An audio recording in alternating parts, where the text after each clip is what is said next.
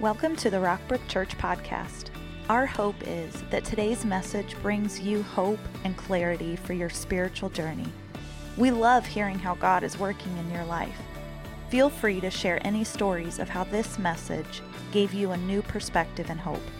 Email us at church@rockbrook.org to tell your story. Man, that was Branson good right there, wasn't it, man? Tammy, that was something else. Merry Christmas, everybody. Now, I believe you made one of the best decisions you're going to make this Christmas by being right here, right now. So thanks for coming. Man, the reason why this is the best decision you're going to make is because it may be the only time this Christmas season that you slow down long enough just to think about the reason, to think about the meaning. So let's seize the moment together. Let's make the most of this moment. Deal? Say deal. You know, robbers are on the loose. Been reading the news? And your packages and deliveries and gifts may make it out alive, but I got a question this weekend. What about your joy? Has your joy been stolen from you this Christmas? This is a season of joy. The word joy, 8 times in the accounts, the Christmas story found in the Gospels, 8 times. It's why we say Merry Christmas, not Scary Christmas. It's fun, it's a festival, it's a birthday party, all right? It's a celebration. This is why seeing Christmas through the eyes of kids is so much fun. We love to do it. There's just a sense of anticipation and joy. Our family went through Christmas in the park at Longview the other night with Lauren and I and our almost 2-year-old. And we get into the display and moving slow. I took Landry out of the car seat, and he's sitting up there in the driver's seat with me, and he's just loving it, just seeing through the joy. And then I looked around and realized this is the most dangerous road in Kansas City because it's all 2-year-olds behind the wheel. And so, but it was just fun because of his joy. And Christmas, we love it when they're overjoyed when they get a gift. You know, that's sort of our favorite part. I found this clip of just joy erupting in a child and his gift. Are you next? Yeah. What? Oh, to wear? These are cool. Yeah, to wear. You might want to put this. Oh, my love! Oh, my love! Oh, my God! Oh, it's a No way. Oh, my God! That's for money on the pageant! What is it? Oh, wait! Do you know how Christmas things are? You can't even find those things. You can't find these things. They had. You gotta have. And you open it and you see a paper everywhere. Don't throw up on your kids. You go to the bathroom. Just joy erupting, just overjoyed, Clearly kids have no problem expressing joy in a variety of ways. But something happens as we get older. We have a hard time with joy. We have it as a kid, and then it disappears as an adult. But then it comes back when we're old, like really old, we have it again. It's like this inverted bell curve of joy, and there it is, and there it is. But what happens as an adult? I mean, is it stolen from us? Does it disappear? I mean, we even become cynical of those who are just a little too joyful. We'll even say, well, they're naive. Or, didn't they watch the news this morning? They're in denial about what's going on in the world and their life. We'll say something's wrong with them, and we give up on joy. And then we see the simplicity of joy in kids, and we try to earn joy. We try to get it back, and we'll buy stuff, and we'll do stuff, and we'll achieve more and get more, and we try to earn our way to joy. But it fades because all those things are temporary. Now, I don't know what comes to your mind when you hear the word joy, but do you realize joy is far more than just an emotion? You know the difference between happiness and joy? Happiness is external. Okay, it's based on what's happening around you. Joy is internal. It's an internal character and perspective. Happiness is based on chance. I may be happy today, maybe not. It's happenstance. Joy is based on a choice. Happiness is rooted in circumstance. So when the things in your life around you are going well, you're happy. But joy is rooted in Jesus. Happiness is not a bad thing, but joy is deeper. And you can be joyful. You can be joyful even in the middle of grief.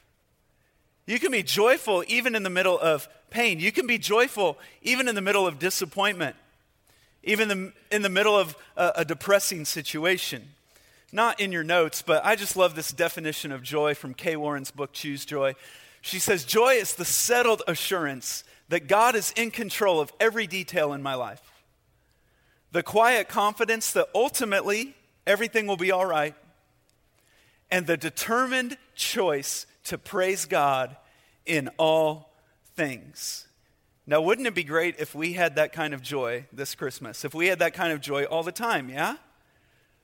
Well, why don't we? It's because there are joy robbers. And we get so concerned, especially in the Christmas time, protecting our stuff, protecting our things, making sure our deliveries aren't stolen off our front porch, making sure, we get the warranty plan and everything makes it out alive. And we're careful with the gifts. We protect our stuff. Are you protecting your joy? Are you guarding your joy? Now, if you want to guard your joy, if you want to restore your joy, the first thing you have to do is know what tries to steal it. There are three things I want to talk about this Christmas that try to steal your joy. Three emotions that are competing for your joy. This is very personal to me. I'm dealing with these three things this Christmas. So we're going to work on these together, okay? You might write this down. Here's the first thing. The number one thing that robs your joy out of your life is anxiety. When you get stressed out, when you're tense, when you're scared, when you're overwhelmed, when you're frightened, you cannot be joyful and fearful at the same time. You can't. Now, the first Christmas was incredibly anxiety-producing for everyone involved.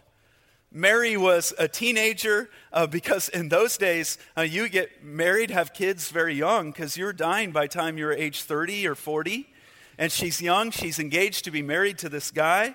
And it's a virgin birth. How do you explain that to your family and friends?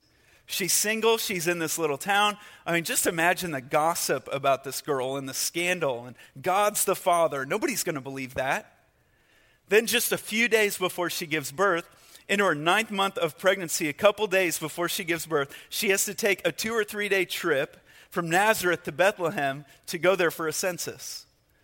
I mean, it's a wonder Mary's water didn't break on the way, right? And then she goes to Bethlehem and all the rooms are booked. She has to deliver this baby with no midwife, no doctor. This is incredibly anxiety producing. But here's the choice Mary had to make in the midst of all those circumstances. Here's the choice she made. When Mary was afraid, she chose to trust God and accept his plan. She chose to trust God and accept his plan. Then she's told that this baby is the Son of God and she's going to raise a perfect child. I mean, this all adds up to stress. This is why in the first story of Christmas, the word afraid is used 7 times. We sanitize the Christmas story. People were afraid. People were full of anxiety. And an angel shows up, and then even that, but they say, no, don't be afraid, or you're going to miss the joy of what's happening here. You're going to miss these promises fulfilled. Why? Because anxiety robs your joy. Now, the story of Mary is found in the book of Luke. Let's start in verse 26. It says, in the 6th month of Elizabeth's pregnancy, now Elizabeth is Mary's cousin. She's much, much older than Mary. She's an elderly woman who's never had any children, and she has a miraculous pregnancy. Not a virgin pregnancy or a virgin birth, but miraculous. And she's carrying who will become John the Baptist. God sent the angel Gabriel to Nazareth, a town in Galilee, to a virgin pledged to be married to a man named Joseph, a descendant of David. The virgin's name was Mary. The angel went to her and said, greetings, you who are highly favored. The Lord is with you. Mary was greatly troubled at his words and wondered what kind of greeting this might be. These words here, greatly troubled. She's furiously thinking. Now, you could translate those words as distressed and disturbed. But the angel said to her, do not be afraid, Mary. You have found favor with God. Now, what the angel says next makes her even more anxious. She says, you will conceive and give birth to a son. You are to call him Jesus. He will be great and will be called the Son of the Most High. The Lord God will give him the throne of his father David, and he will reign over Jacob's descendants forever. His kingdom will never end.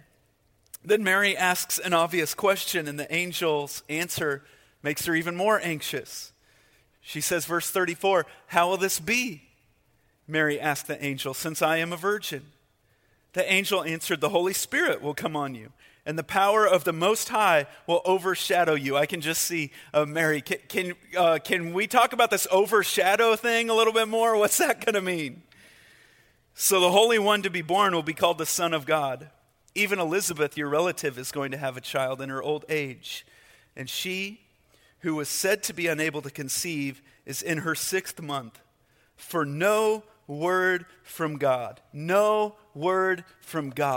will ever fail.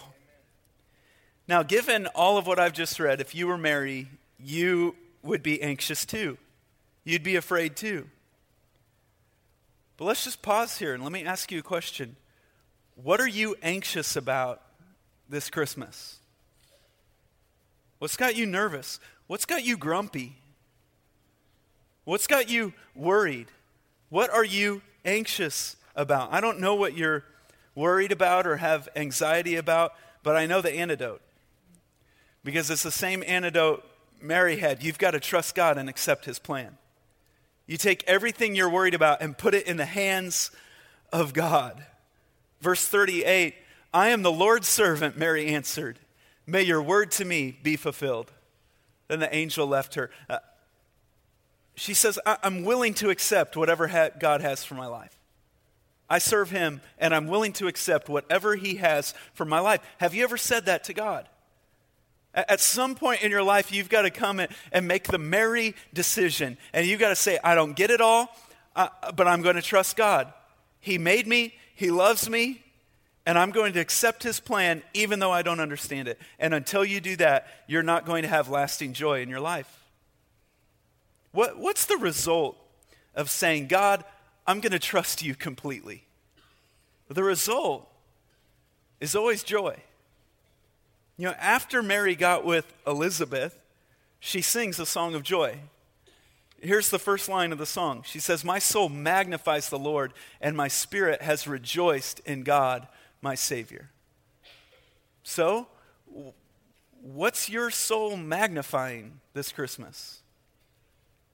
What are you magnifying? Your anxiety? Your worry? Are you magnifying a fear where you're spending Christmas dress rehearsing this fear that you have, this worry, and how if it comes to be, what will happen? Or are you magnifying your King? Where is your spirit? Where does your spirit rejoice? Where does your spirit rejoice today?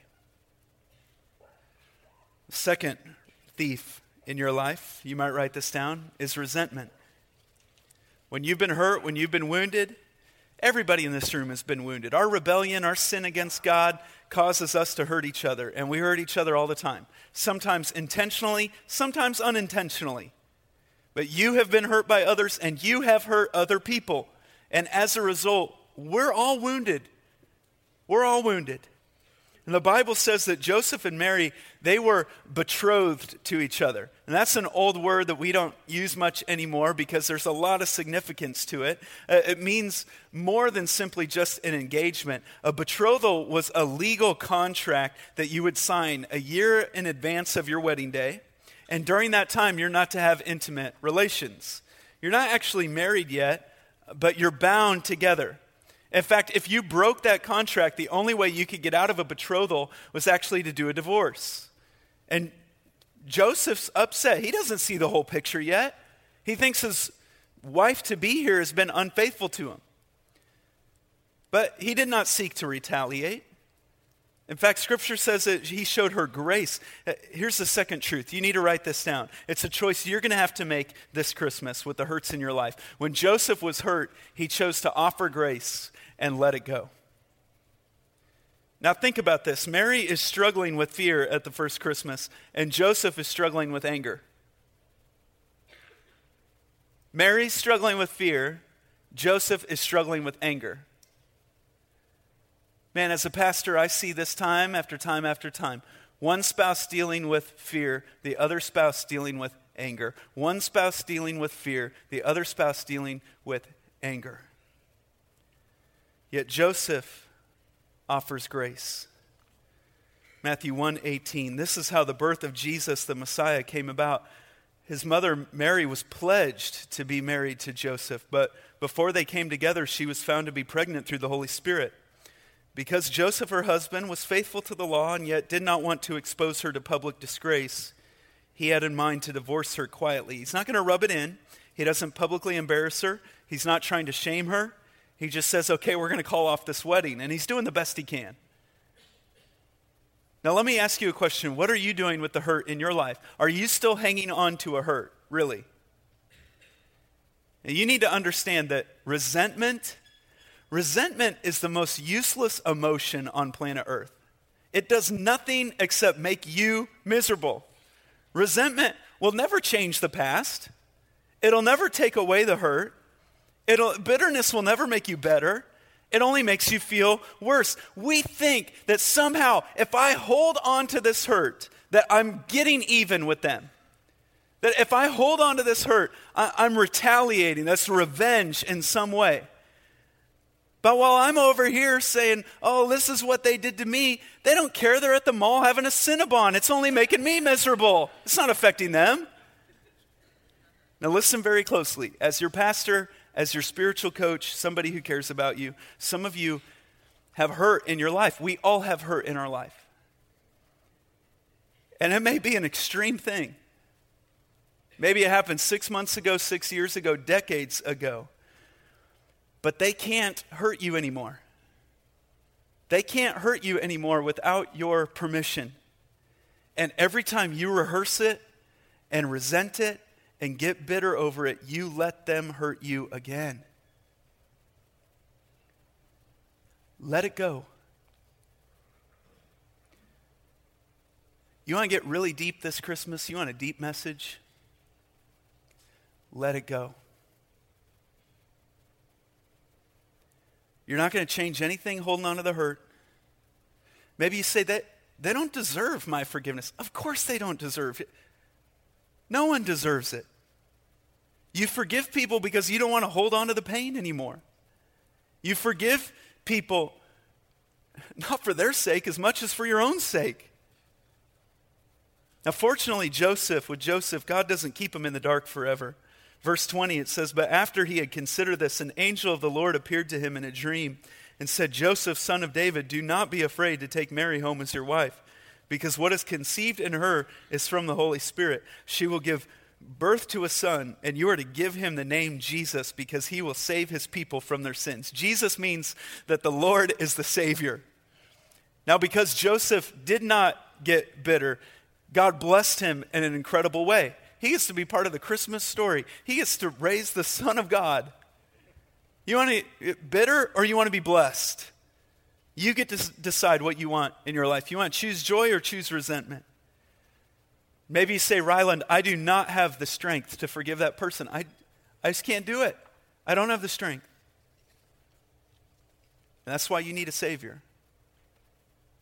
That's why you need the power of the cross in your life. That's why you need grace to fill your life, because it empowers you to forgive other people and let it go. Because you can't do it on your own. Scripture says the joy of the Lord can be your strength. And the joy of the Lord can be your strength to forgive. The third common robber of joy is this: it's confusion. Now, at the first Christmas, everybody's confused but the angels. You know, Mary, Joseph, the shepherds, the innkeeper, the wise men, King Herod, all of Jerusalem, everyone's confused. Now, the wise men's confusion had to deal with, what direction do we take?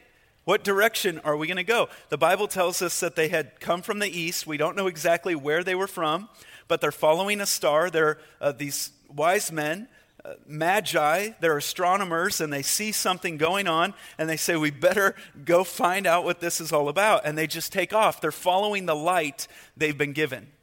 And when they get to Jerusalem, they actually ask for directions. They said, "Where's the King of the Jews to be born?" Here's the choice. When the wise men were confused, write this in, they chose to follow God's light one step at a time. One step at a time. They didn't have it all mapped out in front of them. It was one step at a time. They're coming from Persia or India or China. This is not a day trip. It's taken them months. They've got a caravan. They're investing time, money, and energy to find Jesus. What are you willing to invest to find Jesus? What are you willing to invest to know God? What are you willing to invest in time, money, and energy to know your Creator? The story of the wise men is here in Matthew 2, 1-3. After Jesus was born in Bethlehem in Judea during the time of King Herod, Magi from the east came to Jerusalem and asked, "Where is the one who has been born King of the Jews? We saw his star when it rose and have come to worship him." When King Herod heard this, he was disturbed, and all Jerusalem with him. When these guys show up, it really upset King Herod because he's jealous. He says, "You're looking for a king? I'm the king." Who are you? I'm the king. And it upsets him, upsets all of Jerusalem. Now, as your pastor, I want to tell you, if you genuinely, I'm going to give you the downside today of following Jesus. Okay, I'll give you the upside. I'll be honest with you. I'll tell you there's a downside. And if you genuinely seek Jesus with your life, there will be people in your life who will not like it. They will not like it. If you genuinely seek Jesus, someone's not going to. There's just something about when I try to get close to God, when you try to get close to God, when someone tries to get close to God, it makes other people uncomfortable.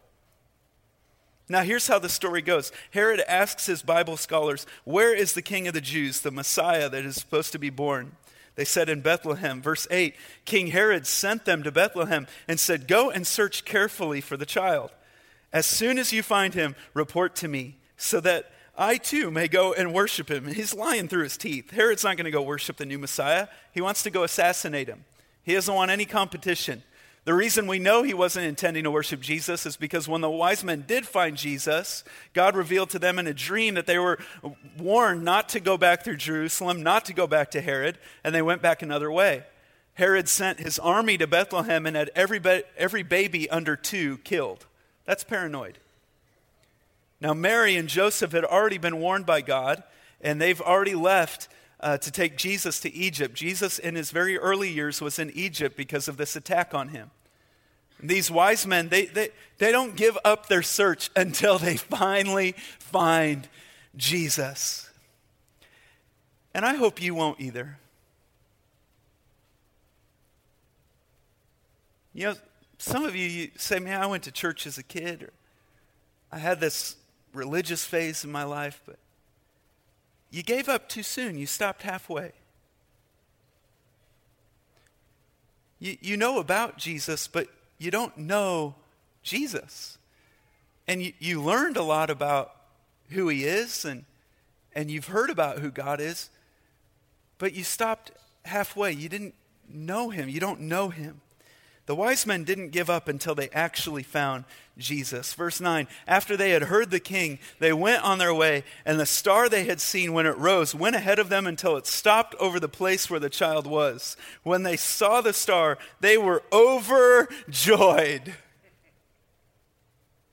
Now, we saw what happens when people are overjoyed, people. They were overjoyed. You want to know what this means in the Greek? This means they were really, really, really, really, really, really, really, really, really joyful. They were so excited. Here's what's amazing about this. God didn't give them a map. All he gave them was a guiding light. And they eventually end up where God wanted them to be. You want to know what the problem with us is? We want a map. Everybody wants a map with everything in it that's going to happen in their lives. We want a map with the day we were born, and there's the day we're going to die, and everything in between. God's never going to give you a map. You want to know why? Because if you saw everything that was going to happen in your life, it would scare you spitless. You can't handle the truth. You can't. Another reason that he's not going to give you a map is that if you had a map of everything that's going to happen, you wouldn't have to trust him. And if you don't have to trust him, you don't have to know him. He gives you something even better. He gives you a compass and a guiding light. What's a compass? A compass just says that way. It just points you in the direction. And then you get to discover all the surprises and experience all the life in between. It doesn't have a trail. You don't know what's all between here and there, but you know the direction to go. You know what the compass is in the Christian life? The compass is called the Bible.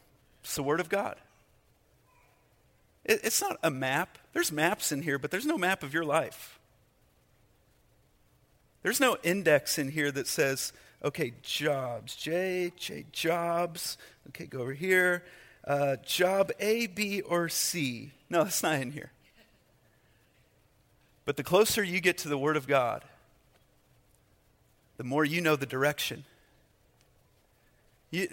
God's Word is a compass. You know what the guiding light is in your life? It's the Holy Spirit. It's the Holy Spirit who nudges you and says, yes, that is the way. That is the way. Walk in it. Stay true to it. You get a compass and a guiding light. Verse 11. On coming to the house, when they saw the child with his mother Mary, it says they bowed down and worshiped him. Then they opened their treasures and presented him with gifts of gold, frankincense, and myrrh. These three gifts actually having symbolism relating to Jesus' life, death, and resurrection. His life, death, his resurrection, the incarnation, the crucifixion, and the resurrection. Without those three things, there's no Christmas. Without those three things, there's no reason for the world to stop for 24 hours once a year to celebrate the birth of Jesus. The incarnation, that he lived a perfect life that none of us could live. That he took that perfect life to the crucifixion, the cross, where he was a perfect sacrifice, and he took our sin, he took my sin and finished it on the cross. And the resurrection that proved he is who he says he is, he's proved he's God, that he holds the keys to life, the keys of our future, the keys to death and the grave, that he has eternity, our eternity in his hands. If Jesus doesn't nail those three things, there's no Christmas. But he did. And the wise men finally meet Jesus. Have you ever met Jesus? Have you ever met Jesus? I'm not just talking about knowing about him. Everybody knows about him. You say, well, yeah, I know a lot of things about Jesus. I've been coming to Christmas services my whole life. I went to this thing as a kid. So what? So what? You might say, well, I believe Jesus is the Son of God. So what? Even the devil believes that. You might say, well, now I'm confused. Well, how do you know you've met Jesus? How do you know if you've ever met Jesus personally? Well, the two things that the wise men did will happen to you. When they finally personally encountered Jesus, the same two things that they did that happened to them will happen to you. First, it says they bowed down. And when you finally realize what God did for you in sending you a Savior, if it doesn't humble your heart, you didn't get it. If it doesn't cause you to bow your heart and actually physically bow before him and say, God, I see it. I get it. Thank you for your love for me. I couldn't save myself. I can't earn it. And you sent me a Savior. And I bow before you and I worship you. You may have gone to church your whole life, but it's the difference between knowing about God and knowing God. You know, these are magi. These are wise men. These are astronomers. These are deep thinkers. You see, bowing down isn't just for the more emotional people in life. Hey, worship isn't just for the more expressive people in life. Joy isn't just for the heart types on the personality scale. These guys, they're deep thinkers, they're analyzers, they're astronomers, they're intellectuals. But they come to this point that say, I've met the King of Kings and I bow down and I worship him. Why? Because he's the king. Why do we worship him? He's the king. He's the king of the universe. And some of you, you know everything there is to know about Jesus, but you've never humbled your life before him. And you've never worshiped him. The second thing these guys did is it says they opened their treasure boxes and gave him gifts. And when you really know Jesus, you want to give him the best you've got. So what do you get the guy who has everything for Christmas? What do you get the guy who has everything? You give him the one thing he doesn't have. You. And you come before him and you say, God, you gave me the best you got. Now I'm going to give you the best I've got. I give you my life. And I don't know everything that's going to happen between here and there and what all life is going to include. But I'm trusting you and I'm accepting your plan for my life. And I'm leaving these hurts and wounds and all these offensive words and this event and all this stuff, all the resentment, I'm leaving it here today. I'm leaving it in the past. And even though I don't understand it all, I'm going to follow you. And I give you my life. Have you lost your joy this Christmas? You're not joyful this Christmas. You just want to get it over with. Maybe you want it over. I was there this week. I had a Christmas meltdown this week. Anyone else had a Christmas meltdown? Come on, don't leave me alone. Thank you. I see that hand. God bless you. It was a lot of things. It all culminated in a stupid thing of trying to print this picture at the Kodak machine at Target for a Christmas gift. And at the 50th minute of on the phone with customer service, I just leaned over that machine and said, I cannot wait for this week to be over. And Dave in South Carolina, God bless him if you're listening, his joy just shifted something in me. I just realized I let it happen. I'm protecting all this stuff, and I've let my joy be robbed from me. 2018 years ago, a man split history into before and after. And when the angel came, he announced this. He said, I bring you good news of great joy, which shall be for all people. All people, all people. There's no sin that could exclude you from all people. There's nothing that you've done or that's been done to you that could exclude you from all people. All people, if you'll choose Jesus today. If you do like David did, this Christmas, you need to pray what David prayed after he'd really messed up his life and committed some horrible, unthinkable sins. He comes back to God and he says in Psalm 51:12, read it out loud with me. Lord, restore to me the joy of your salvation. Restore to me the joy. Restore the joy. And he'll do it. That's what saviors do. Let's bow our heads. And I want to invite you now to pray a prayer with me. And